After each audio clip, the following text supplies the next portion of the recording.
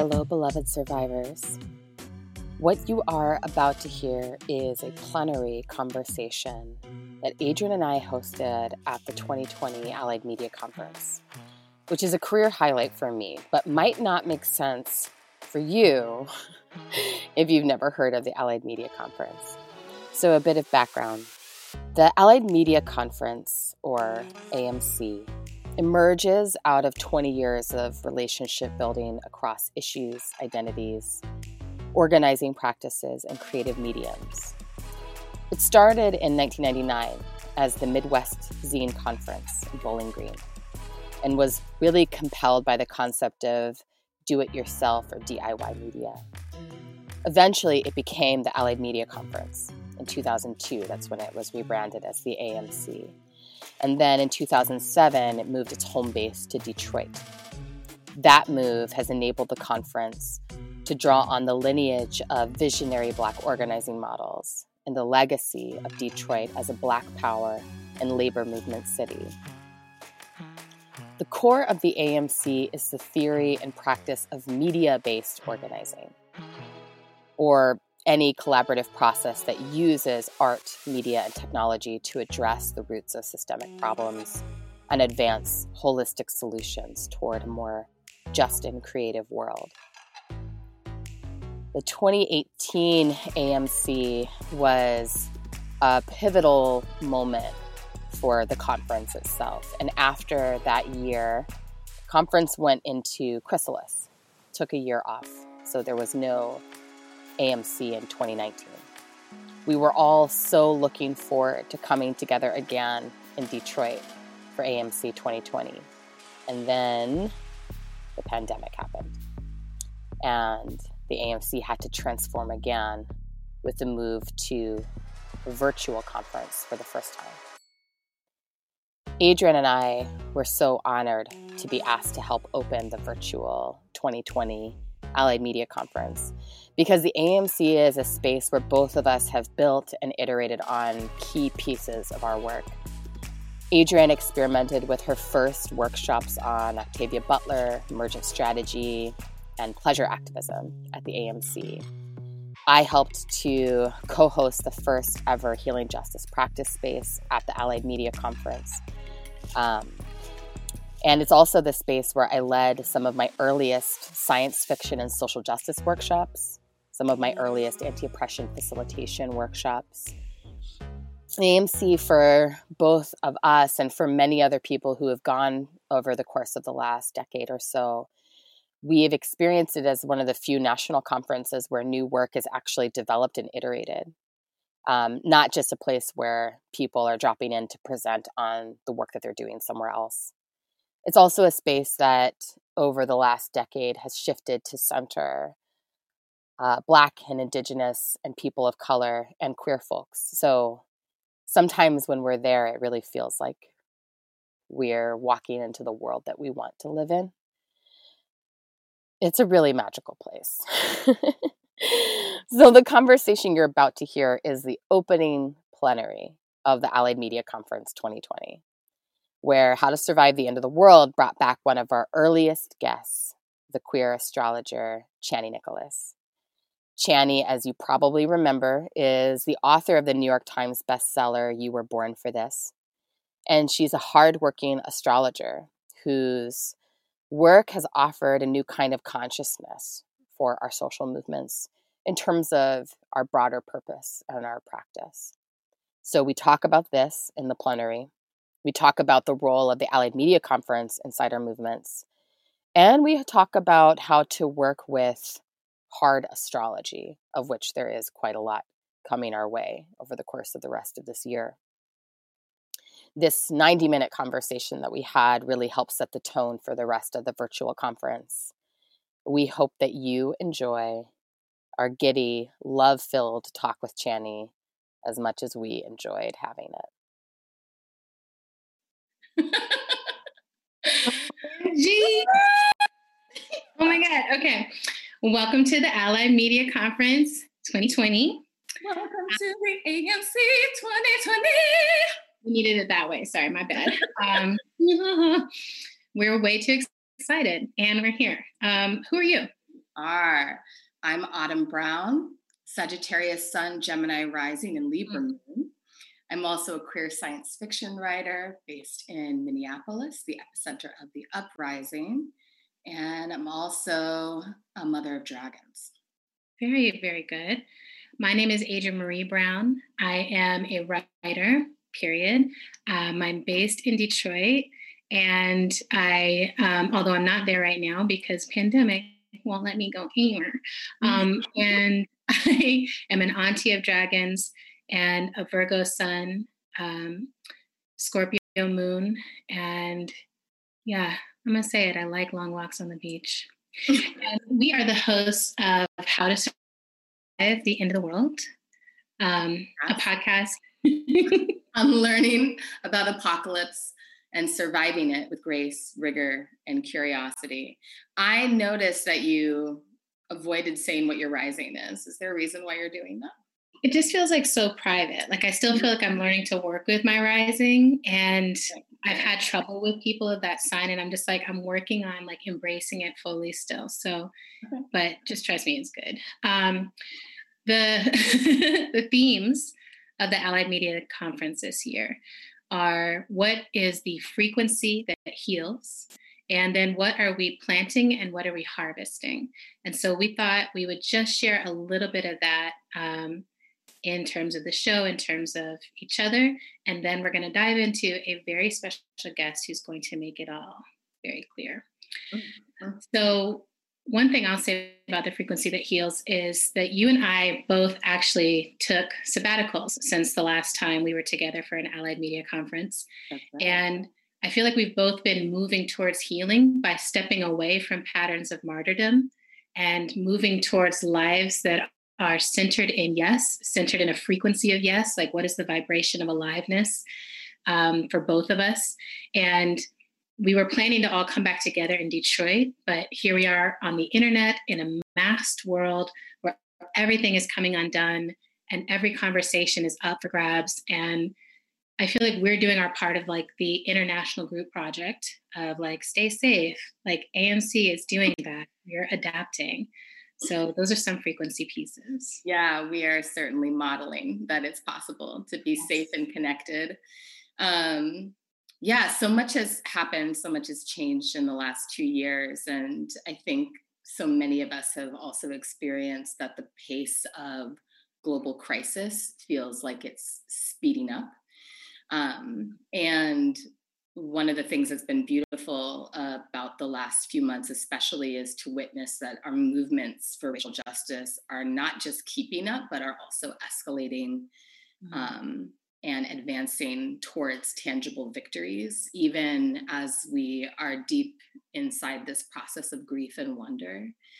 And then inside of that incredible pace that we are all being forced to keep, the pandemic also keeps requiring that we slow down and go inside and pay attention to the seeds that we're growing and to the stories that we're telling. Yeah. And I feel like as movement storytellers, as like movement justice keepers, we've been really learning like, how do we be in all of this change while staying rooted in our integrity, while growing and actually having to scale up in a lot of ways. Like, it's like suddenly I'm contained in my house, but I am connected to everything. And I have to kind of take responsibility for like what is unfolding, what is changing. And I want to say, I feel like we're not just spinning a tale. Like it doesn't feel like some PR campaign. It really is like we are making these visionary, prophetic demands. We are making policy changes. And there's things, I keep hearing this from elders, like we didn't imagine that we could get that. Like, this is different. Y'all doing it. And because I'm like, no, it's not like 68. But they're like, no, it is not really like 68. different than 68. Like, and it shouldn't be like 68, right? Like we didn't have the internet. We didn't have this way of connecting and spreading our tactics as quickly. And there's also other differences. It's just as dangerous. Are we taking that seriously? So it's like the things that we're moving, we're closing jails, we're defunding police, we're moving federal policy like the Breathe Act, like massive, tangible things are in motion. Statues are coming down, language is changing. Aunt Jemima. I mean, You know, it's like, Who saw this that is our coming? time. This is Not our, me. this is our time. Yeah, and this is our time to heal. And I think one of the things that we're also witnessing is the way that uprising, in as much as it is dangerous and terrifying and risk-taking and breathtaking, exciting and isolating and all the things that uprising is, it also can heal us. It breaks us open. It requires us to take responsibility for ourselves and responsibility for each other. So big shout out to Minneapolis, my new hometown. You know, we're rising up here. We're tearing shit down. We're taking the risk of changing the compass that actually guides us. And in addition to that, you know, we're in the full court press, every part of the movement right now. Yeah. And I just want to shout it out because this does feel different from a couple years ago, is that we're all very, very actively queer now, at least on this. And I wanted to name that, like, everybody here very gay, having gay things. That includes lovers tattoos. I feel like this is a unique thing that, like, not all sisters share, is that within a month of each other, we both fell in love and got matching tattoos with people. And that just feels like important. You know, I'm just like, never in my life did I imagine I would get a matching tattoo with someone else. I actually was against it. Like, except for Beyonce. I was like, Beyonce can do that. But then now, you know, things change. You were going to get a matching tattoo with Beyonce? Or? Well, if she asked, I was like, if you want me to join you too with the 4 tattoo, I'm in. But, you know, I just felt like that it was like, this is the kind of change that happens. If you'd asked me 10 years ago, 5 years ago, I would have been like, meh. So things change. We're changing. Another thing that's changed is that everyone finally respects astrology because Chetty Nicholas published a New York Times bestselling book about it. New York Times bestseller. All right. So then what are we planting? What are we harvesting? Like, what are you planting, Autumn? What are you harvesting? Well, I love this as a theme. I love this as a theme for the whole conference and as a theme particularly for the way that we're going to close this conference. For me, what I'm planting and what I'm harvesting is really so deeply personal right now. You know, the last few years of my life really required me to go deeply internal. And as I'm recovering from the last couple of years in particular, I'm working with rest as a practice, gratitude as a practice, and love as a practice. So I'm planting the seeds of practice in my own life. Yeah. And then from a more expanded view, I feel like our movements are planting the seeds of practice, particularly related to justice and safety. You know, the pandemic has really required us to turn and face what it means, like what we lack in community when we don't orient to one another's lives as inherently valuable. Yes. And then the movement to abolish the police, I feel like is requiring us to turn and face what we lack when we don't orient to one another as beloved. And so right now we're having to plant the seeds of new practices related to those really deep problems that are rooted in ancestral trauma, generational trauma. Some of those seeds are going to sprout more quickly than we can imagine because the soil is ready. And I think that's what we're seeing right now. And then some of those seeds are going to take longer to sprout because we're still remediating the soil that we're trying to grow those practices in. In terms of what I'm harvesting, I think, to be honest, what I'm harvesting is just the deep lesson of being a survivor of violence and abuse, and the spiritual dignity that comes when you finally learn a really hard lesson. And for me, that looks like having increasingly impeccable boundaries. My boundaries are so good right now. You should see. I wish there was something like material in the world that people could see so they could see what it's like. They're really great. I'm also harvesting the ability to trust myself as an empath and distinguish between myself and other, and really like know where I end and where others begin. So yeah, what are you planting? What are you harvesting, my sister? The first thing that comes at my heart is just so open. And I feel like harvesting being your sister, like I feel like you and I have planted so many seeds into our relationship. And now I feel like I'm just harvesting like such deep respect for you and such deep respect for us as Black girl survivors who have found love and found community and found safety and are creating those things for ourselves. So deep bows of respect to you, sister. I love you. I also feel like I'm planting seeds of vision, and like, what does it mean to hold the territory of vision? Like to be like, okay, as everybody is moving, like, what does it mean to take a step back and try to look and be like, okay, what's ahead? And how can I be focused on aligning us with something longer? Like to keep looking up from this moment and being like, okay, this pandemic is not going to last forever. This moment of movement is not going to last forever. What can we do to keep a futurist perspective? What can we do to keep thinking about what it means to win? And for me, where winning really means both a mass and an intimate healing, like ending these cycles of harm that right now feel totally permanent still. Like it's like, can I imagine beyond white supremacy? Can I imagine beyond capitalism, beyond borders, beyond toxic masculinity? Like not just can I imagine fighting them and being angry about them, but can I imagine way beyond? And like my grandchildren, grandbaby, auntie babies, not having that as their problem. And what does it mean to look ahead and then try to be here now? Yeah. And so then the humility of like, well, I'm not out there. I'm right here right now. We're right here right now. And like most people, I'm sitting in my home with the whole world in my heart, crying every day about some grief and about these numbers and about this leadership and about how mental illness is dealt with in the world and like just all of that. Right. And I feel like I can contact the whole world and I'm limited. That is such a thing. It's like we have to be seeding into ourselves deeply now while also like harvesting all the connections we've built and made. I feel like I'm harvesting solidarity and rest and quiet and tenderness. I just went on a sabbatical and I was harvesting what it feels like to actually step outside of the urgency and the pace and then to come back in and like what looks different.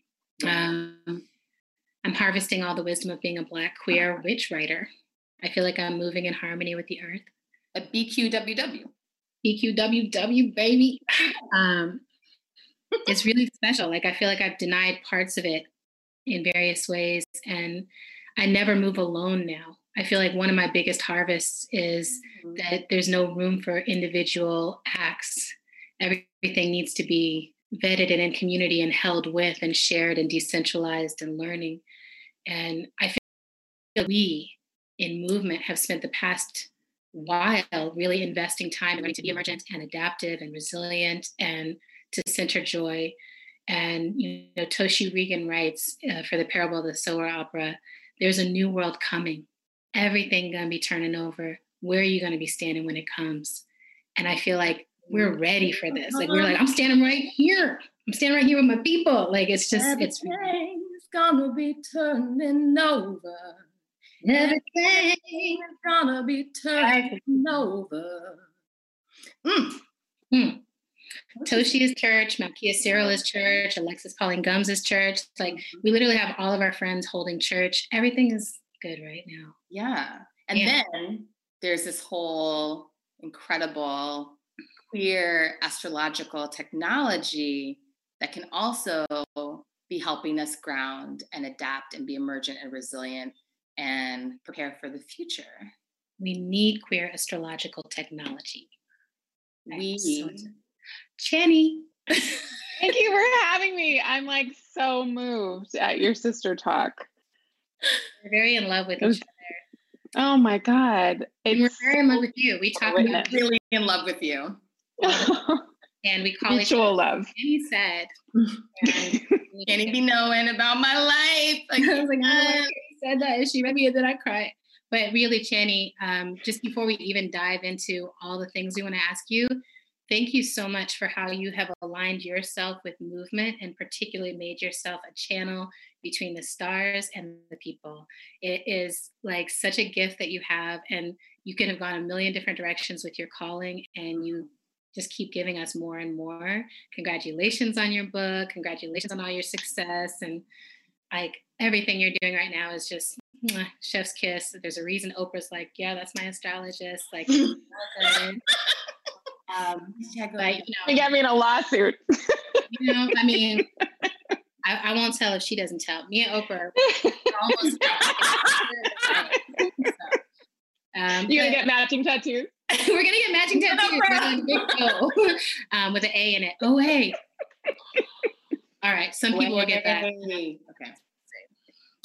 So, thank you so much for including me in this Love Fest. And also congratulations to both of you for all of your accomplishments and best-selling books and sabbaticals and all of the things that you put out. Like, I'm always in awe of everything that you both are involved in and gifting us with. And I get so much strength and wisdom and so many blessings from everything that you both are doing. So thank you. I'm so ready for this. I'm going to process in bed and like just lay there and cry. Channy knows who I am. So, question for you. Because you are looking at the stars and you have, like, we know we've listened to you, we've talked to you, and you've seen a lot of this coming. And I wonder now, midway through 2020 dumpster fire magic year, how does it feel to be in this moment, having seen what was coming in the stars? Strange, honestly. I think all astrologers would kind of answer in that vein. It's a lot to see a year like this astrologically mapped out, and to have to think of how to break the news to everyone, and while keeping spirits buoyed and also ourselves steered towards a future that we all want to live in. Yeah. And so how do you unpack something that looks like you can kind of see the outline of it, like that's ominous. Fun is not the word I would use. And then to live through it and be like I didn't even think this. Yeah. But then to see it in its context is also, in a way, and I know you both will understand this, but it's so poetic and exact when you have 2020 as your hindsight. So one of the main signatures of the year that started at the beginning of the year, like right at the top of the first week of January, was the Saturn-Pluto conjunction, which a lot of people are talking about now. But it wasn't just Saturn, which is structure and bones, and Pluto, which is the underworld and exposing all of the things that fester because they've not yet been exposed. And so it's like all of the underbelly and the workings of it.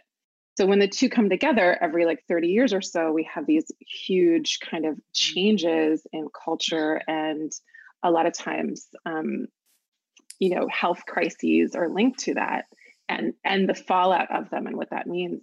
But not only did those two come together, but the sun, Mercury, Saturn, and Pluto all came together in a conjunction, in a collision, we could say, at the top of the year. And so it was like a seeding of something that was going to mark us for a very long time. It's a severe mark, and it's something that exposes the bones and the framework of how we've come to be where we are. And I think the pandemic was like a first layer that helped then the movement expose all these other deeper layers. And so the way they worked in tandem was wild. I mean, it just like, in one way, it's like there's so much tragedy and difficulty surrounding it, and the human experience is so hard. But the larger framework of what this year will eventually help us to reframe and restructure, I think will be felt for a really long time, or we'll look back on it and be like, And it's really interesting to think about just what you were naming about that Saturn-Pluto conjunction as something that happens roughly every 30 years, to then think back to late 80s, 90s, and like the early 80s. Early 80s. Early mid 80s, when the AIDS epidemic was really. Right, exactly. Okay.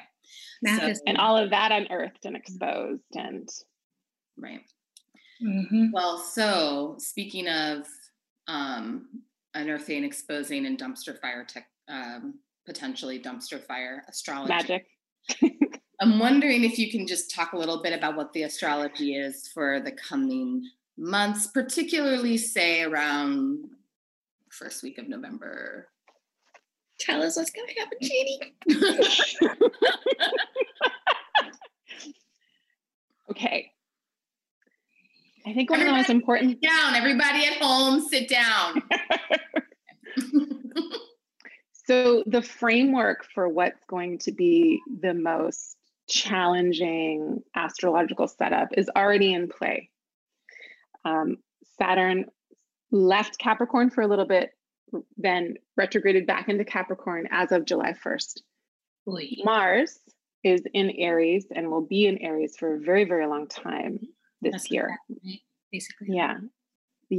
It's like 6 months of Mars in Aries. Why? Because Mars is going to station retrograde in September.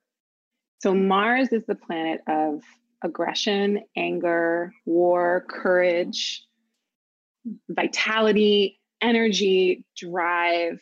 It's our way of inserting ourselves into the world. Got it. We need it. It's a sword. It's got two edges. We can cut a lot of different ways. You can do harm, and you can also open up a whole path. Right. It is stationing retrograde. When it stations retrograde, it pulls focus on its attributes. So personally and collectively, and again, it's happening now, but it won't really get kind of going until end of August. But personally and collectively, we're being asked to understand what we do and how we work with anger, rage, bitterness, hostility, our own hatred, or how that, all those things that we don't like to consider that we might be embodying or carrying around with us. And then collectively, it's how we deal with things that are with that kind of fire. What do we do with that fire? And as it stations retrograde, it's doing so in an exact square, which is an aspect that causes friction with Saturn. And Saturn is the structures, the overlap. Yes, Saturn. It's one of the hardest things that can happen in astrology, is a square or a conjunction or an opposition between Saturn and Mars. So the fact that they're happening for so long because Mars is stationing retrograde and Saturn moves slowly. So the friction that starts in August lasts all of September and into October. And Mars is retrograde through to the mid of November. In the midst of that, Mercury stations retrograde, not to station direct until November 3rd. Gee whiz. Okay. So we've got communication issues. We've got issues with mail and delivery services and all of those things, voting, ballots, Mm-hmm. And we've got this hostility and aggravation and the stirring of that to also contend with. And the feeling of Saturn being in a square with Mars feels like trying to put a lid on a pressure cooker. So yeah, it's a really tough corner of the year. It's where I think a lot of us astrologers originally had our, our eye on this piece of the year, not necessarily in the beginning, although the beginning, Saturn and Mars traveled together for February and March and April. And so we were in lockdown, like we wanted to go, but we were stopped. Interesting. And then when they separated, the uprising started to happen. Yeah. So there was, all of a sudden there was movement and like everyone was on the streets, and it was like, it had been so much inward that it just, poured outward. And now we're back to this really, really important and defining friction. Okay. So I think how we, and Adrienne, you addressed this in a post recently, and I was like, this is it. That how we deal with disagreements with each other and how we deal with each other, how we respect each other through conflict. How do we deal with conflict with each other? Yeah. Let alone the larger kind of thing I think is so vital. And I think we have so few examples of how to do that respectfully. Yeah, it's hard. And I do wish often that like every conflict, anything that happened, we would sit down first and like do a whole chart situation. Like I wish every organization was like, here's the chart, every relationship, and I didn't used to feel that way. Like, I feel like I was so skeptical in a way for, I was like, Virgo is true, but I don't know about the rest of this. And, but I do feel like, even that piece, actually, it's like I put it out, but even in some ways fumbled parts of the delivery. And I'm still trying to understand, like, but I want to know how we be in conflict, since conflict is our lives for the next period of time. And I want to be humble to like not adding to conflict while untangling. But it is that thing of like, and there's a pressure cooker. So like there is some explosion that's just like, this is the right time for it. And so when we have this kind of hard astrology, right, which is basically what you're giving us is the hard, the diagnosis that this is coming and it's not easy. And so it's not like the astrology that's like, eat your greens, like do your workouts, and like it's going to be like you're about to win, girl. This is like you could easily be debilitated by fear here, or you could easily be just locked in a cycle of the kind of rage that doesn't move things, the kind of rage that doesn't change, the kind of rage that doesn't liberate, or what? Like, how do we actually take this astrology and work with it in a way that allows us to be closer, deeper with each other and actually moving forward? Such a good question. And I think it's so individual in terms of where we are with everything and what we need to feel like we're valued and we're important and we're cared for. When the two of you were talking, and there was just talking about how much you love each other and how much you've worked on your relationship, all the things, I was like, it was so moving, because I thought, if we felt like this, if we really felt that cared for, I think so much would kind of naturally work itself out. I think, and again, you can't apply what I'm about to say to everything, but I think a lot of the rage comes from not feeling valued and not feeling loved. Yeah. So how do we do that for ourselves? It's like we're under attack. Like, it's like, oh, Black women, we're under attack. Trans women are under attack. It's like not just valued, but like violently undervalued, violently the opposite of value. Right. Right.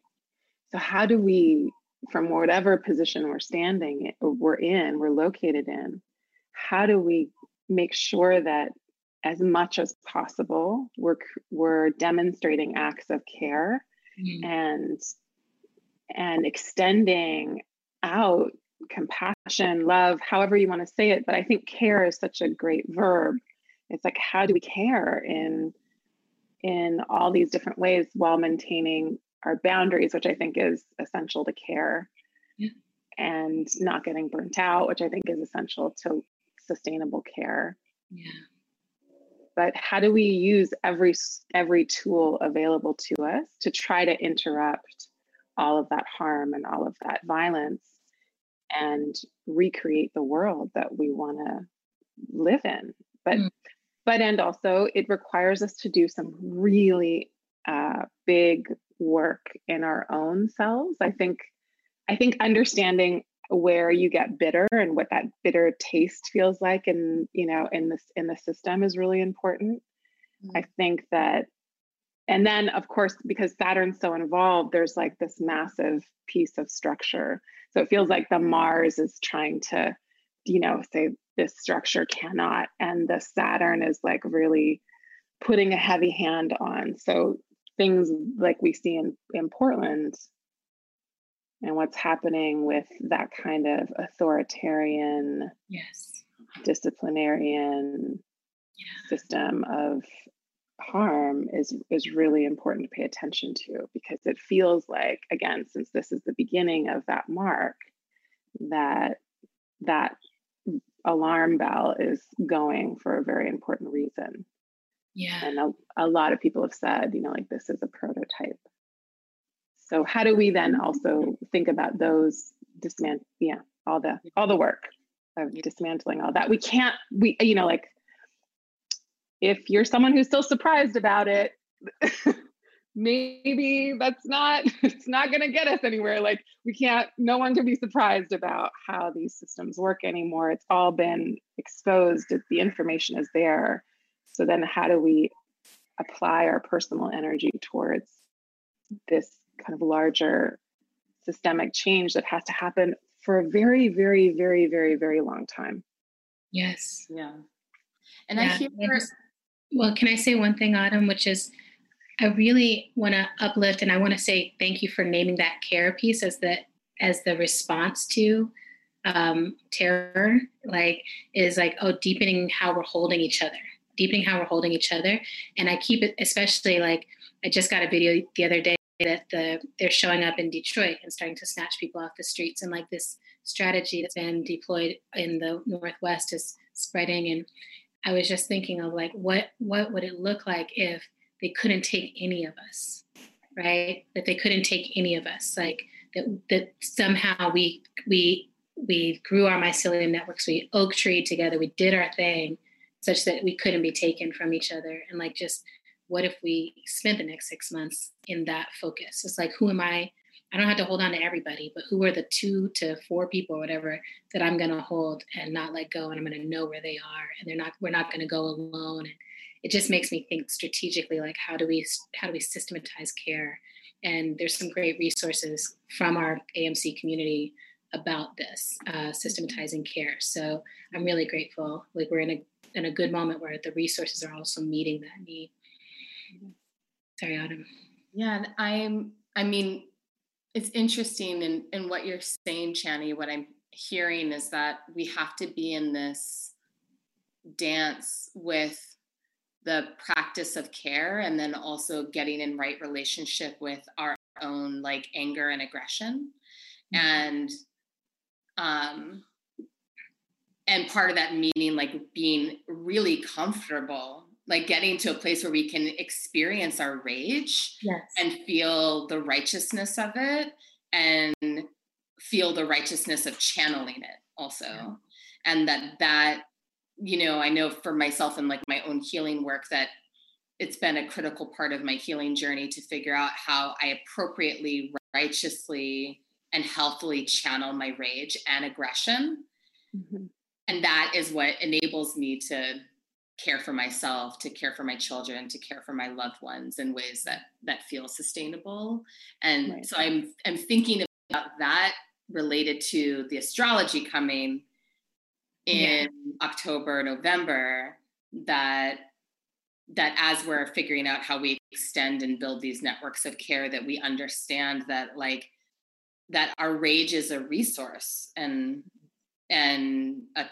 a tool for us to like hone how we actually use it, so that it's not only something that's being used against us. Mm. And on that tip about care and care as a resource that's been, centered often inside the AMC, and that's been work, I'm wondering if we can, because we're here inside the Allied Media Conference, opening the Allied Media Conference, if we can talk about the Allied Media Conference as a collective body. Like, what's our chart all about? How do we make meaning of this particular moment, this like virtual conference moment in the life of the Allied Media Conference and its role inside of broader movements? Particularly wondering if there's any like asteroid level wisdom about how we move towards healing during this time. Yeah. How we use the space of the AMC to move. Like, how do we use the space as a part of how we're moving right now, especially given the hard astrology that's ahead? Can you talk about us? Tell me about me, though. So I pulled up the chart that we have for the opening of AMC, and we put it at 9 a.m. on June 11th, 1999. Prince was there. And so, so cute. Okay, so the chart that I have now, it's the end of Cancer rising. So we're just assuming that the conference started at 9, but the rising for the chart is Cancer. And as we know, the rising sign is the most personal point of a chart because it's the one that moves quickest. And so Cancer, of course, is all about care. It's about creating emotional connections. It's about creating family. It's about bonding and being emotionally sensitive, emotionally attuned, working towards some kind of emotional intelligence, if you will. Mm-hmm. We do have the asteroid Astrea, the goddess of justice, next to the AMC's ascendant. What? Goddess of justice. That's good. Yeah. So that's really sweet. But the main theme, the first impression of the chart is connection and building some kind of family unit and wanting to create security through the emotional bonds. And then the most, sorry, what? Oh no, I'm just moaning. Just keep going. Yeah. And then the planet that rules that ascendant is the planet that is the planet that steers the direction of the chart. So where does this moment, when we're picking a moment to begin something, we want to make sure that the moon is in a good situation. And we also want to make sure that the ruler of the ascendant is in a place where we want, is in a house, a place that we want the event, that we want to resonate with the event that we're doing. So the moon, the ruler of the ascendant, is in the 11th house of groups and associations and networks and conferences and good fortune through the people that we know. Oh my God, I love this. Good. We're like living our purpose and our best lives. I love it. And not only that, but the moon is in one of the strongest signs it can be in. It's in Taurus, so it's exalted. Excellent. So there's a kind of level of fame that the moon can receive from being really good at its job. And what's the moon good at? The moon is good at nurturing and nourishing and replenishing and caring for. And where does that happen? In terms of groups of people and gatherings and networks and building community. And so also because it's in Taurus, of course, there might be a lot of talk about generativity and growing and, plant metaphors and all of the things, because that's Taurus's deal. Taurus is all about, our relationship to, we could say agriculture. That's our relationship to the cow and the bull. But fertility and resourcefulness and productivity, and also just incredibly stable. So it feels like this chart is like AMC is like, I will be here for the group year after year, hard times and good. We will just keep showing up. We're building something. Taurus, little by little, it's just like here's a snack, here's a nap, here's a farming technique. So yeah, it's really sweet. I love. It also just makes me think of like, oh, we're like the little blanket, soft gathering of humans, a cuddle pile that's consensual and safe. Yeah, definitely cuddles, massages, naps, consensual, but still. The moon's in the place of network, community. It is a planet of care and connection. It's sitting with Saturn, which is, as we know, a planet of structure. It's a structure queen. But it's also a planet of holding space for the collective when it's in the 11th house.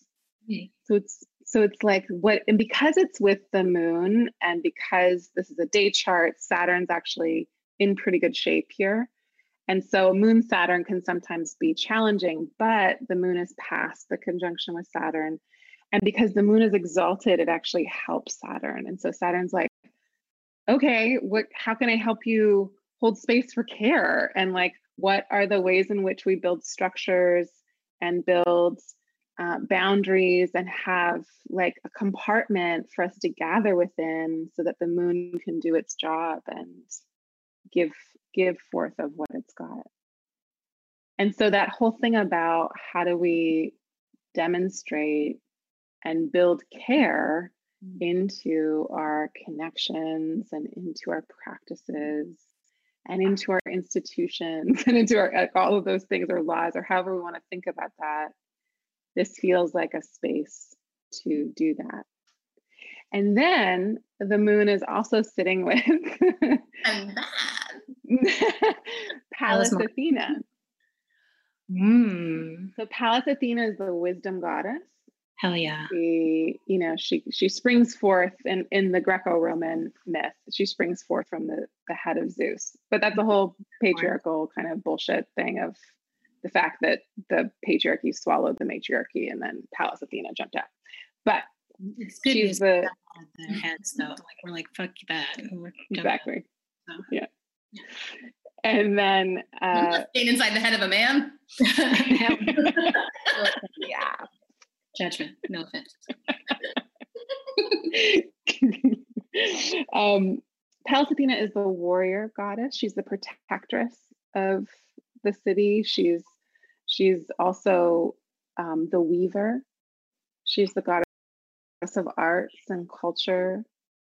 And she's all about the intelligence. She's about using our creative life force for mental progeny, for our ideas.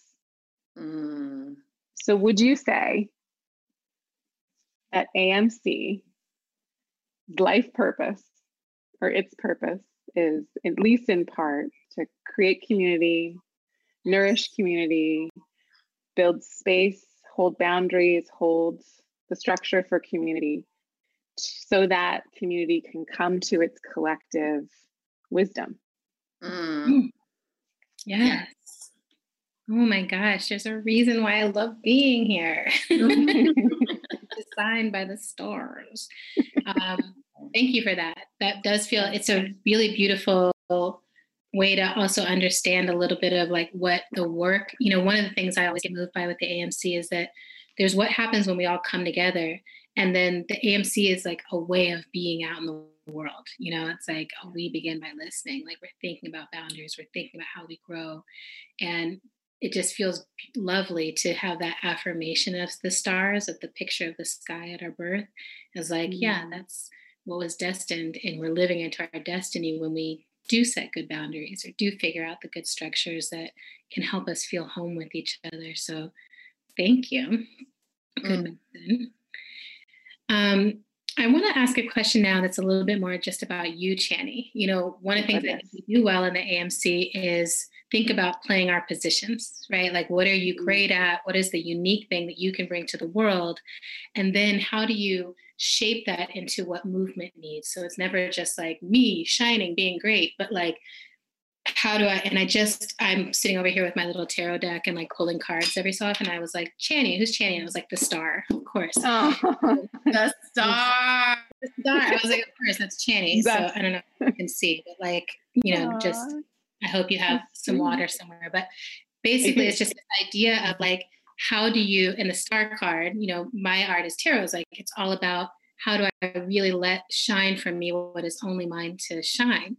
And so I'm curious, I feel like I've watched you move more and more into position of like, here's how I'm going to shine, and really align myself with movement in the way that I shine. So I'd love to know, like, do you feel yourself shifting? Is that like my perception, or is that actually intentional and strategic, or, you know, is that part of your process?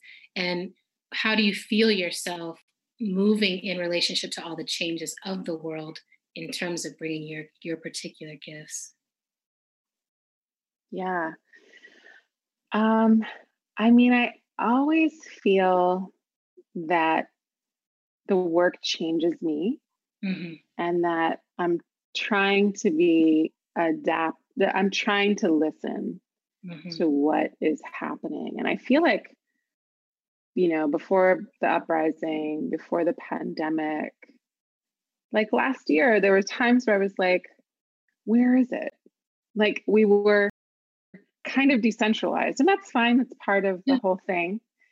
And I remember having those moments like, how do I keep speaking to, you know, liberation and liberation practices but without being disingenuous without trying to like insert my, you know, by holding it respectfully. And also there's a timing to things. Obviously I'm in astrology, but there's this way that it's like, when are people the most open to possibly like feeding a little bit of extra vitamins? And so, you know, when something like the pandemic happens, and then and then the uprising, I'm in that place of like complete I'm trying to listen, to think of and be aware of how I can utilize what I've got in the best way. And it's its own pressure cooker. I don't want to do it wrong, but I'm going to do things wrong. And I want to serve the moment as best I can. And I'm always thinking about like, who am I speaking to? How can I speak to as many people? How can we collectively, how do other people do it? Like, create a place where people want to be in the conversation.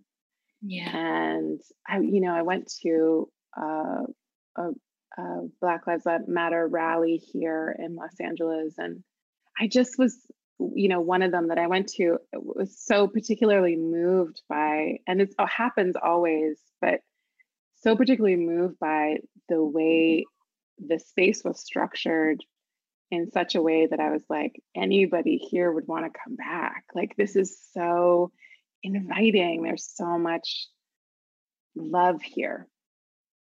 So there was so much intentional care put into the space. It was just, and so I'm always thinking like, how do we do that? I have so much anger, and I have so much rage, and I have so much hostility, and it has done so much damage in my own life. And I'm trying to always hold that and also create more space where more people might want to join.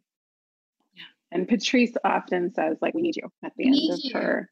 We need you. And people need to know that they're needed also. So I'm holding all those things and also trying to pay homage to everyone that's part of this work now and that has been before, because I think that, you know, at this moment, like, Angela Davis's work is so like it's so like, oh my, this, like everyone's been saying this for so long and practicing this for so long, and it has to be a collective effort, and it's always been a collective effort, and it's always been groups of people.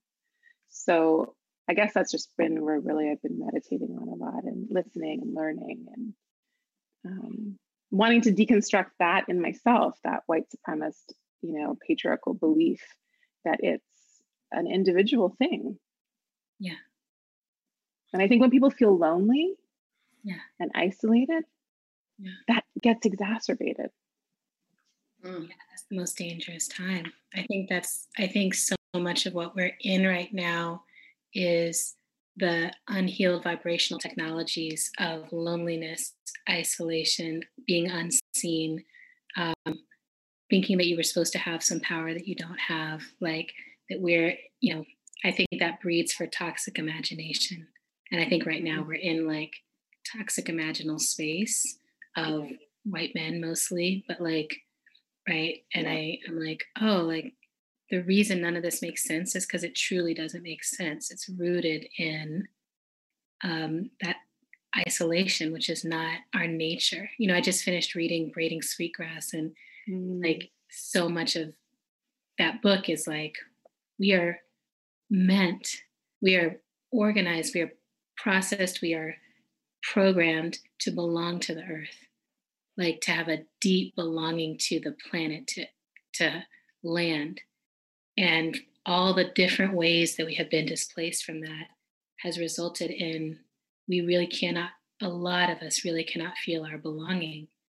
And we can't even feel how important it is to listen to those who still have that connection to land, right? Like, oh, there's a reason we're meant to orient towards Indigenous leadership, because there's an original instruction that many of us have been so displaced we can't even hear it. And so that lack of belonging processes into a lot of different things. But I think in the country right now, that's what I feel. I'm like, oh, like you're so far from belonging to earth that you act against the earth. You're so far from belonging to humans that you act against other humans. And yeah, thank you for that. And the fragmentation, just the splintering off. You can't follow it. It doesn't make sense because it's no longer woven in. Yeah. I have a follow-up question to what you were sharing, Chani, about, I hear you like interrogating in yourself any sort of wherever the instinct comes towards individualism, interrogating that and figuring out how to push the energy back towards the collective. And I wonder how you hold that in your practice as an astrologer, given that astrology is so deeply personal and individual. And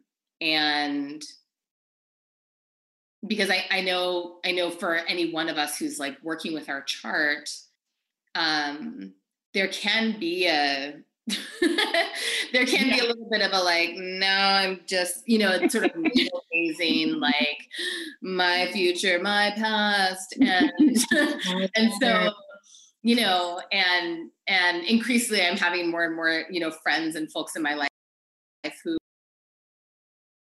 we're sort of turning to each other and being like, really get our charts read together, shouldn't we? Like,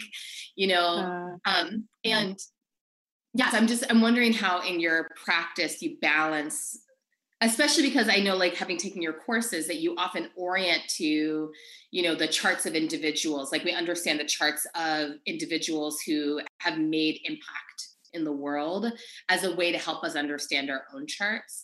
Mm-hmm. I'm wondering how you balance that in your process as an astrologer, working with individuals, working with individual charts, helping people still hold that orientation to the collective, and not getting trapped in their own history or future. Virgo nature. Yeah. How do you help them not get trapped in their Virgo nature? Yeah. I think that the technology of astrology works in it. I trust it. So I've learned how to trust it. And it's actually helped to heal my relationship to distrust, like the things that I've distrusted. And so the work that, like the ways in which I've experienced betrayal or what have you, and then it like setting me up for like not trusting and feeling like I need to control everything, learning how to trust the technology of a reading and the structure of a chart has allowed me to relax into knowing that when people get a reading that feels like they've been seen and witnessed, it is a profound act of care, not from me, but from the thing that contains us all. And I think that when we feel like I'm made on purpose and these things that I'm good at are good for the world, we can more easily kind of relax into the ways in which we are built to serve. Because I think we're built to serve all in really unique and very specific ways. And I think that my hope is that when we accept that, when we can radically accept that about ourselves, then we can just kind of like get to the thing, get to the joy, get to the good work, get to the, as John Lewis would say, good trouble. Like what part of trouble am I supposed to be, like how can I, be part of an uprising? How is it actually best suited for me? We can be part of a revolution from our bed, and I think all of that shows up in our chart, or at least invitations to it does. And so if we can see that we're made on purpose and perfectly, I think we can better accept our work, our calling, and our work. Like there's my work, and then there's my work. Our emails. Yeah. I have a question in there, actually following up on that follow-up, right? Because that piece around like, I want to follow on your follow-up. You can follow on my follow-up. All right. So the whole pandemic is a musical in my house. I don't know what's happening for others, but there's songs. But I noticed that you do, at least the new moon horoscopes always come in the form of affirmations. And I feel like a lot of your astrology is in the mode of affirmation, or in the style of affirmation. And I just wanted to ask you, like, how did you come to that being like the way, right? Because I think that, when it comes to the hard astrology or whatever, like I don't feel a sense like this is going to be hard or this is going to be this. I just feel like here's the affirmation I need to move through this next period. But like, how did you figure out that technology, and is there something in it that we should be using? Like, should we bring that style into everything we do?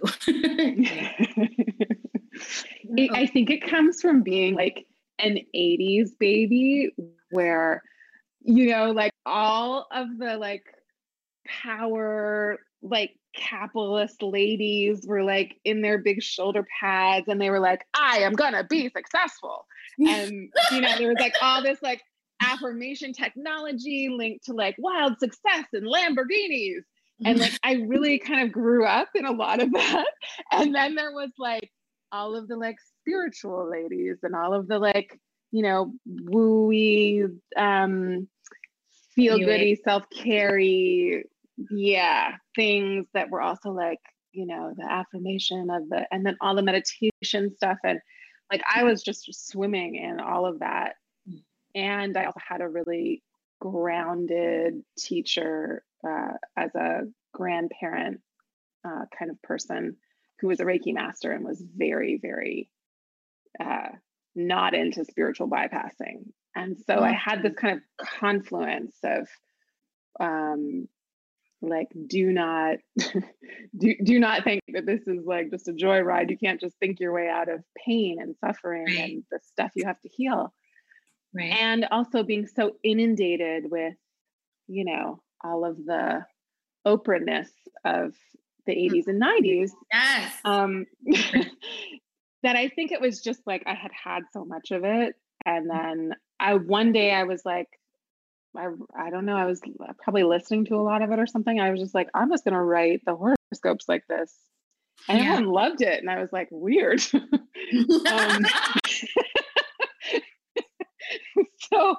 I kept doing it.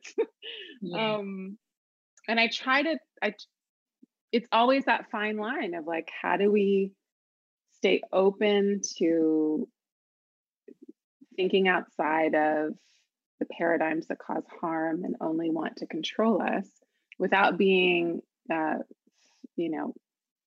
disconnected from the very real challenges we face and all of the things that are really, that we need to hold with a lot of care and a lot of thorough, thoughtful mindfulness. I love it, because we always think in terms of Octavia Butler, who on one hand was like not into tarot, like manifesty woo, but on the other hand, in her journal, wrote her affirmations and manifested her life. Mm-hmm. And I feel that every time read by millions of people. She's like, you know how many people are going to read me? Everybody. That's how it was going to happen. And also I'm going to fund like scholarships at Clarion. Like, she was very precise. And every time I get my new moon horoscope, I'm like, okay, I need to actually write it down. I need to say it out loud. And sometimes I fake it till I make it. Like, I'll do it.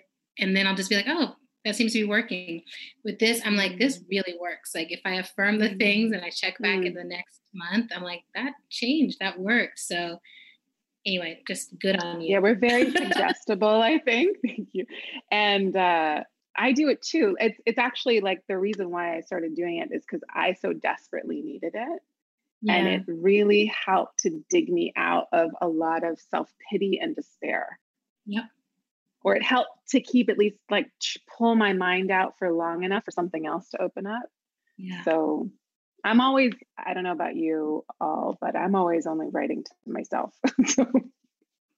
Yeah. I mean, I'm writing for everybody, but I'm really like, right. It comes from that. Yeah. I think most writers are like, even if you're not writing your own story, so much of it is like, I'm writing what can only come through me. Like, I'm the channel for it. And so it needs to make sense to me. Right. I'm writing. Your wig, your hair looks incredible right now, by the way. I just needed to. My wig. Incredible. Yeah. No, you look good. Okay. Thanks. I'm a divorcee. It's an identity. So on this technologies, and because what I'm hearing in what you're describing, Chani, is like, thinking, and the whole frame of this plenary, right, is like astrology as a technology. Yes. And that, affirmations are a technology, the charts are a technology, all these different component pieces are parts of how we use the technology.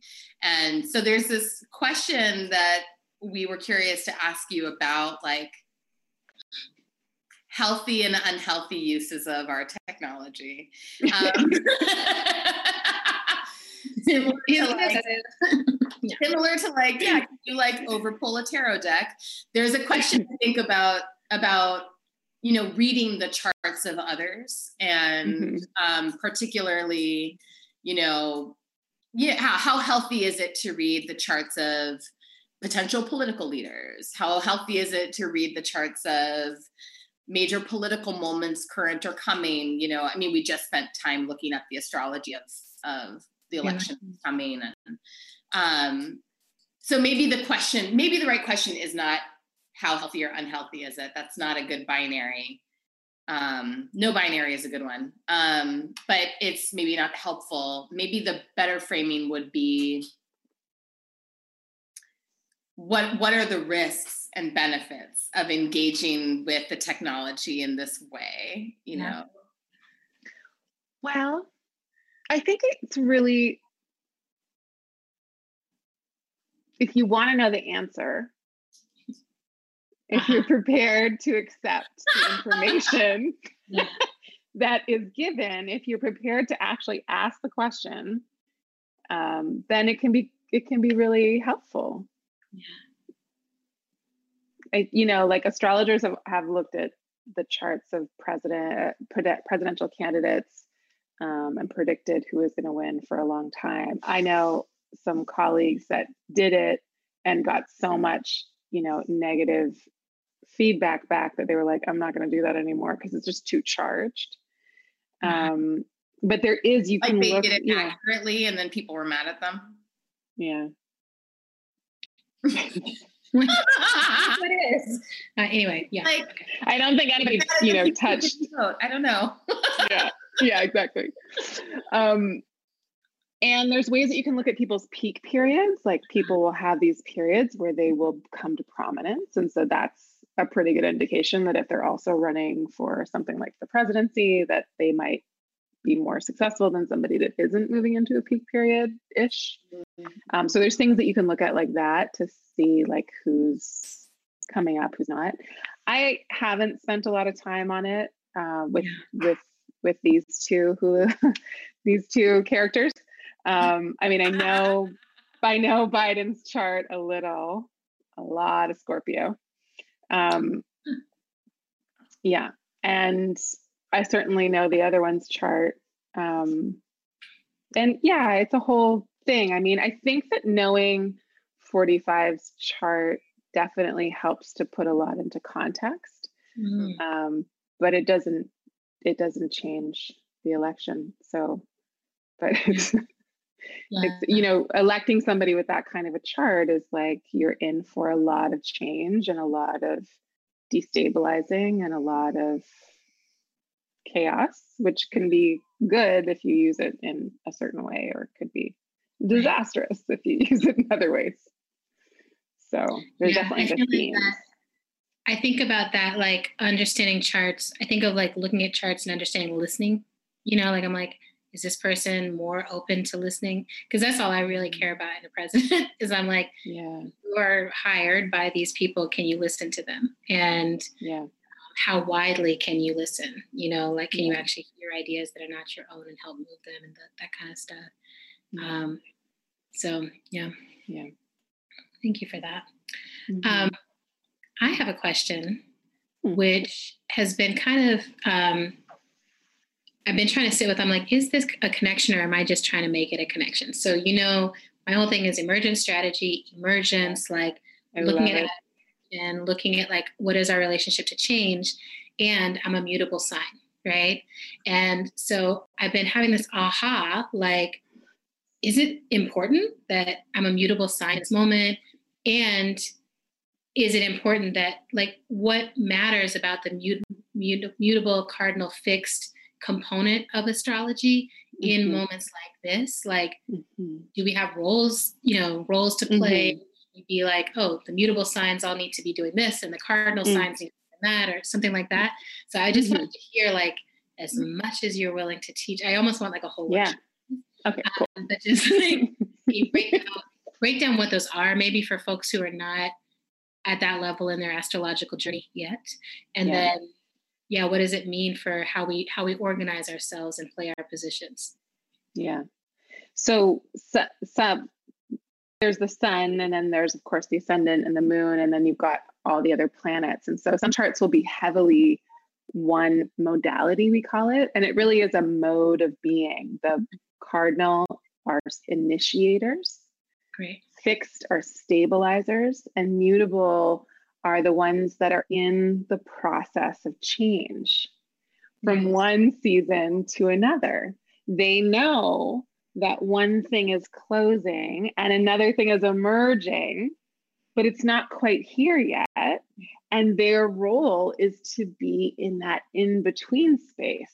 So flexibility, versatility, adaptability are the main themes of mutable signs, which are Gemini, Virgo, Sagittarius, and Pisces. Okay, well, I guess I got the right sign for my lifestyle then. We have the mutable system. But our tail is because our podcast then also started in the right season. So that's great. Yeah. And so the folks with a lot of cards. There's a Pisces, so all three of us are mutables. So you're like herding kittens. I love kittens.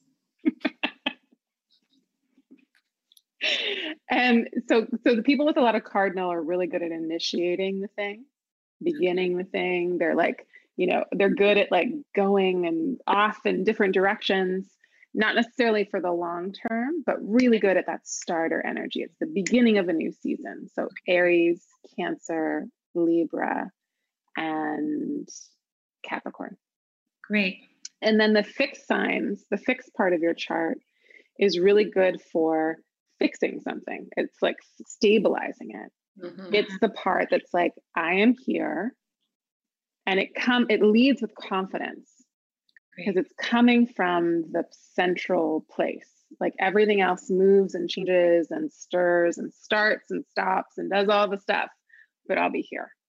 And so that's the fixed part of us are good for the like, hey, movements happen over centuries. Right. We're not going anywhere.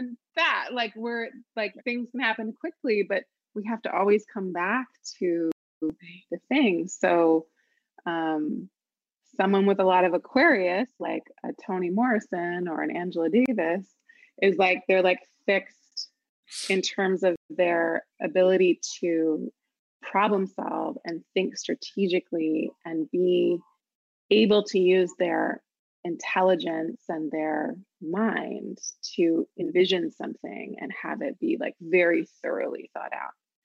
Fixed signs are also Leo, so it's like I'm gonna shine consistently. Leo season. Yeah. And then Scorpio. Yeah. Is that fixed emotional hub. So it's like these deep reservoir. Autumn's laughing. Very deep. We're deep. Very Autumn, deep. I don't know why you're laughing at the depth because we're going to talk about I'm not saying anything. You don't have to say something if you're laughing. This is what I'm always trying to tell you. And I have lots of friends who are Scorpios. Yeah. All my best friends are Scorpios. Moon. All right.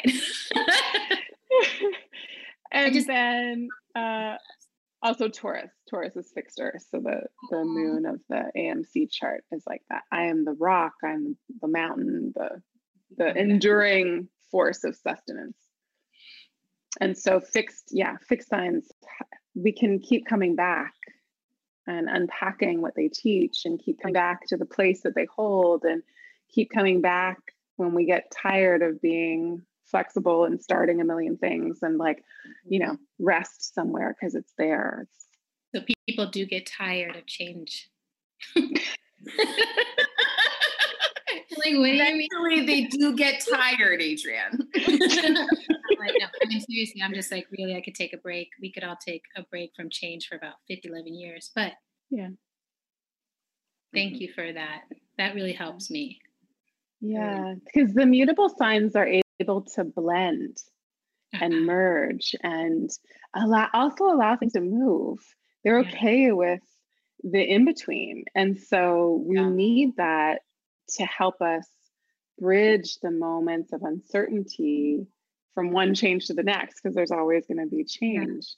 Yeah. And so the mutable signs are like, oh, you know what? We can use this from that and that from there and over here. And of course, Virgo is always synthesizing and digesting and chewing on like, oh, okay, that goes really well there and that goes there. Like, there's a stitch from that. And it's doing all of that cleansing kind of witchcraft.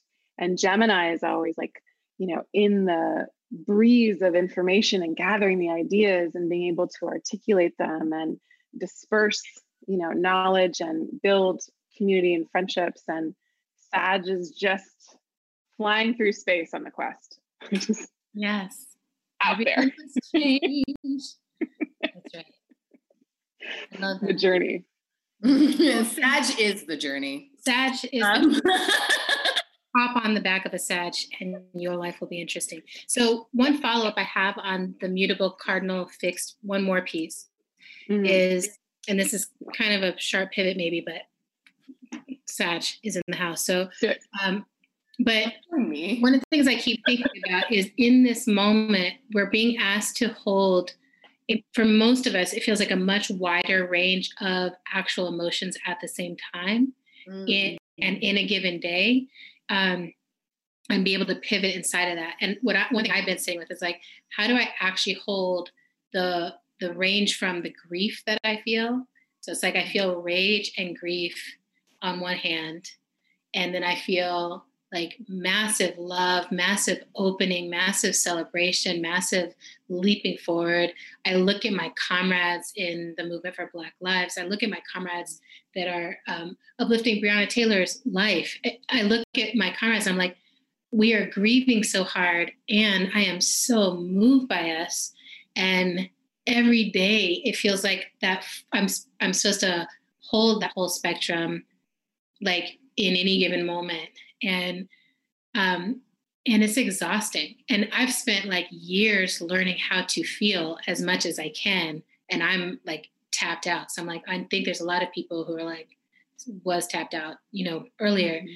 But I'm like, are there aspects of this technology that can help with holding that full range and attending to, because I think we need to not back down. But, it's like we need to not back away from being with what is, and what is very wide emotionally right now. Yeah. I mean, I maybe it'll come to me astrologically, but for me, like, I know I need nature to help bring me back to and restore something that shows me about a balance or a way of being. It's like nature is that place. I think that it's like it can also help tune out the stuff and just reorganize me. Yeah. But I think we just we have to stay so human. We're not machines that are able to metabolize grief and then create a itinerary of what to do with it. And I literally have tried to do that. So that's not. Yeah. And it's we're living in a moment that is the amount of information that we digest all the time is just literally unheard of for our systems to be able to organize, and where there's like emergencies all the time. It's like I used to go on my phone because I was kind of like always in it, and now it's like, oh my God, okay, I'm gonna go in. I don't know what I'm gonna find, and I don't know what I need to extend myself to, and also be part of ushering in or communicating about. And I've got to research on everything I talk about, so I know like the origins. And it's like it's just this whole other deal. So I think that if it takes us away from being able to care for our life in the ways that are also local, then I think we always have to just be in that balance. Like, am I so far out that the things around me are not getting there? Are the plants dying and the cat's not fed and the partner's not tended to? And like, have I been missing, lost in all this for too long? But what do you do? How do you handle that? Nature is also my thing. And I've been working with a new therapist and a healer, and she's been like, cedar is actually the medicine for you. So like literally when I'm in moments where I'm like, I'm out of my league here, I'll just burn some cedar, or I need a little bit more protection, like I'll burn some cedar. And there's a tree nearby that I've just basically made friends with and been asking like, can I make an offer to you? And then can I have some of your medicine? And it's a very positive energy. But I keep laughing at myself because I'm like, I'm literally out here hugging this tree in the suburbs of my parents' house, just like, okay, this is where I landed. And Octavia would say, you don't know where you're going to land. You don't know who you're going to be with. But now the apocalypse is happening, and now I have to find it. What about for you, Autumn? What do you do? For me, the medicine is expression of love. I think the medicine for like, if what we're talking about is like the overwhelm of the enormous range of emotions that we have to move through on a daily basis, then I have found, tying back to what I was saying at the top about love as a practice, that I have found for me the medicine for that overwhelm is to engage in like discrete expressions of love. Like nothing settles me more quickly than brushing my children's hair, which is a discrete expression of love that's just like, and sometimes it's chaotic to get there. It's like, yeah, you have to get in the shower. You have to get in the shower. You have to get in the shower because I have to do your hair. And then the shower's happening, the conditioner's happening, and everything's happening. And then they're sitting in my lap and they're just relaxing while I'm like working it through. And then there's the moment where they're like, are you done? And I'm like, yep, I'm almost done. And they're like, can you keep going a little bit longer? And that for me, that settles me and it settles them, it's like, and it also requires me to just like not be up here, it's like any activity. So for me, it's those kinds of really clear, discrete expressions of love and care. Okay, I think we have time for one last question, if we can. If we can pull it off.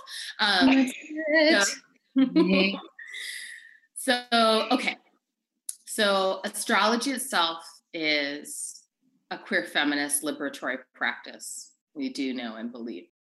Yes. And that makes us think of witches and witchcraft, which is another queer feminist liberatory practice. So we're wondering, how do we magic astrologically or astrologically magic? Like, what is the place that those things, collide? I'm asking for a friend because personally, like, I'm not a witch and I don't cast spells. It's like a whole thing. I'm not allowed to do it. You're an empath. It's just a different magic. I'm an empath. It's a different type of power. And I know that now. But on behalf of all of my witch friends, I'm also curious to know, like, is it okay to cast mean spells? If you're prepared for the reverb. Oof. Yeah. The equal and opposite reaction. Got it. If you want to metabolize and hold that. Yeah. Okay. But that's a responsible witch 101.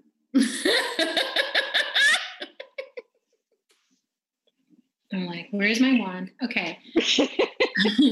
But yeah, how to astro magic. Do you have, I actually have a wand like back scratcher.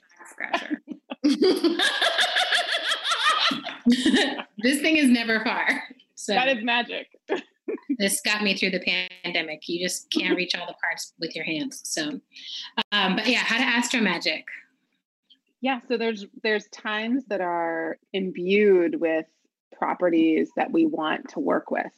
And again, depending on what it is we're wanting to do, we pick a chart that has a good sign for that. So again, it's like phenomenal that AMC's chart has the ruler in the best sign it can be in like one of the best houses it can be in. And it's literally a sign for building community and all of that. And so just like that, like if I was helping them pick a chart for that day, I would have been like, oh, this is gorgeous, perfect, beautiful. Don't even worry about it. Just go. So then you can, like, if you want to do something for self-promotion or for partying or for, creating more connection in your life, and you pick a chart with a planet that is aligned with that intention, and you make sure it's in a good position, and that's your kind of moment that you can capture and make a kind of astrological amulet out of it. And you're like, this is the energy that I want to align my action with, and then it's imbued with that energy. So it's maybe less spell casting and more just like aligning. Yeah. Which is magic. So, could you give us maybe a star-infused alignment blessing for this Allied Media Conference? Like, let's do it. You know, the thing that is really beautiful about this moment, because of what we were just talking about, I'm just pulling up the chart for the moment, is that the moon right now is in Virgo. How cute. And it is a baby moon. So it's just emerging. It's just getting going. It's like just gathering its light, and it's finding out what it wants to be. And so all of our intentions and actions that we want to align with this moment have the capacity to keep growing with us as the moon grows. So if you want, you can kind of join us for a little closing intention setting, if you will. And think of it as that we're aligning our energy and our intentions with the way this moon grows, so that when it becomes full in a couple of weeks, you can look up at the sky and be like, I remember when I was at AMC thinking about what I wanted to grow. I love it. Yeah. And it's in the 10th house right now of the public. And so it's a really nice moment for us. Okay. So if you want to like feel your body, if you want to close your eyes, if you want to take a deep breath, please do so. And we align ourselves with the magic of this moment, remembering that there is a divine order to all things. And the more that we trust the system and intelligence of nature to organize itself around us and to also show us how to keep showing up, the more we'll inevitably trust that connection and follow it. And so we ask that any and all obstacles to our courage, any and all obstacles to our own connection with self and that bigger organizing intelligence be removed with as little effort as possible. We ask that we be aligned with the ways in which change needs to happen through us, through our lives, through our work, through our relationships, and that we remember to center care and generativity in all that we do. May we remember that we are cared for by the energy that brought us here. We are sacred to the energy that brought us here. And we deeply, deeply need each other.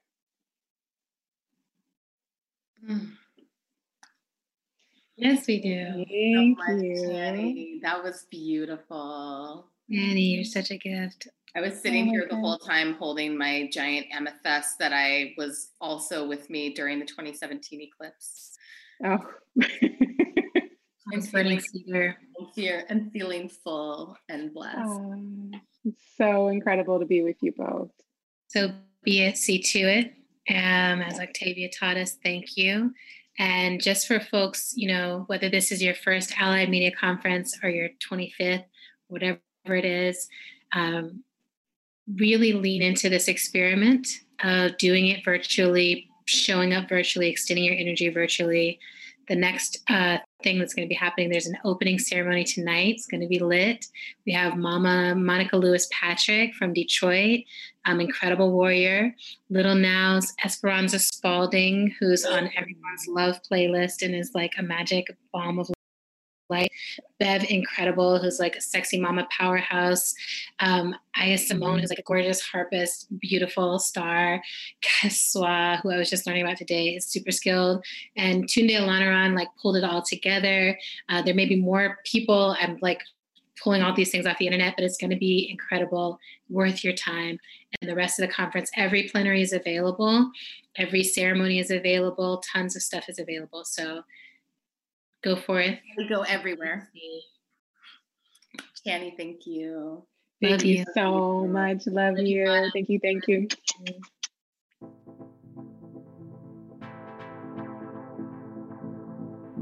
Thanks for listening to How to Survive the End of the World. We are on Twitter and Instagram at End of the World PC. We're also on Facebook at End of the World Show. You can make a sustaining donation to our show by visiting our Patreon page. So that's patreon.com/End of the World Show. Another helpful thing you can do to help our show sustain itself is to write us a review on Apple Podcasts. Also, we just love reading those, so that's always nice. How to Survive the End of the World is produced and edited by the incomparable Zach Rosen.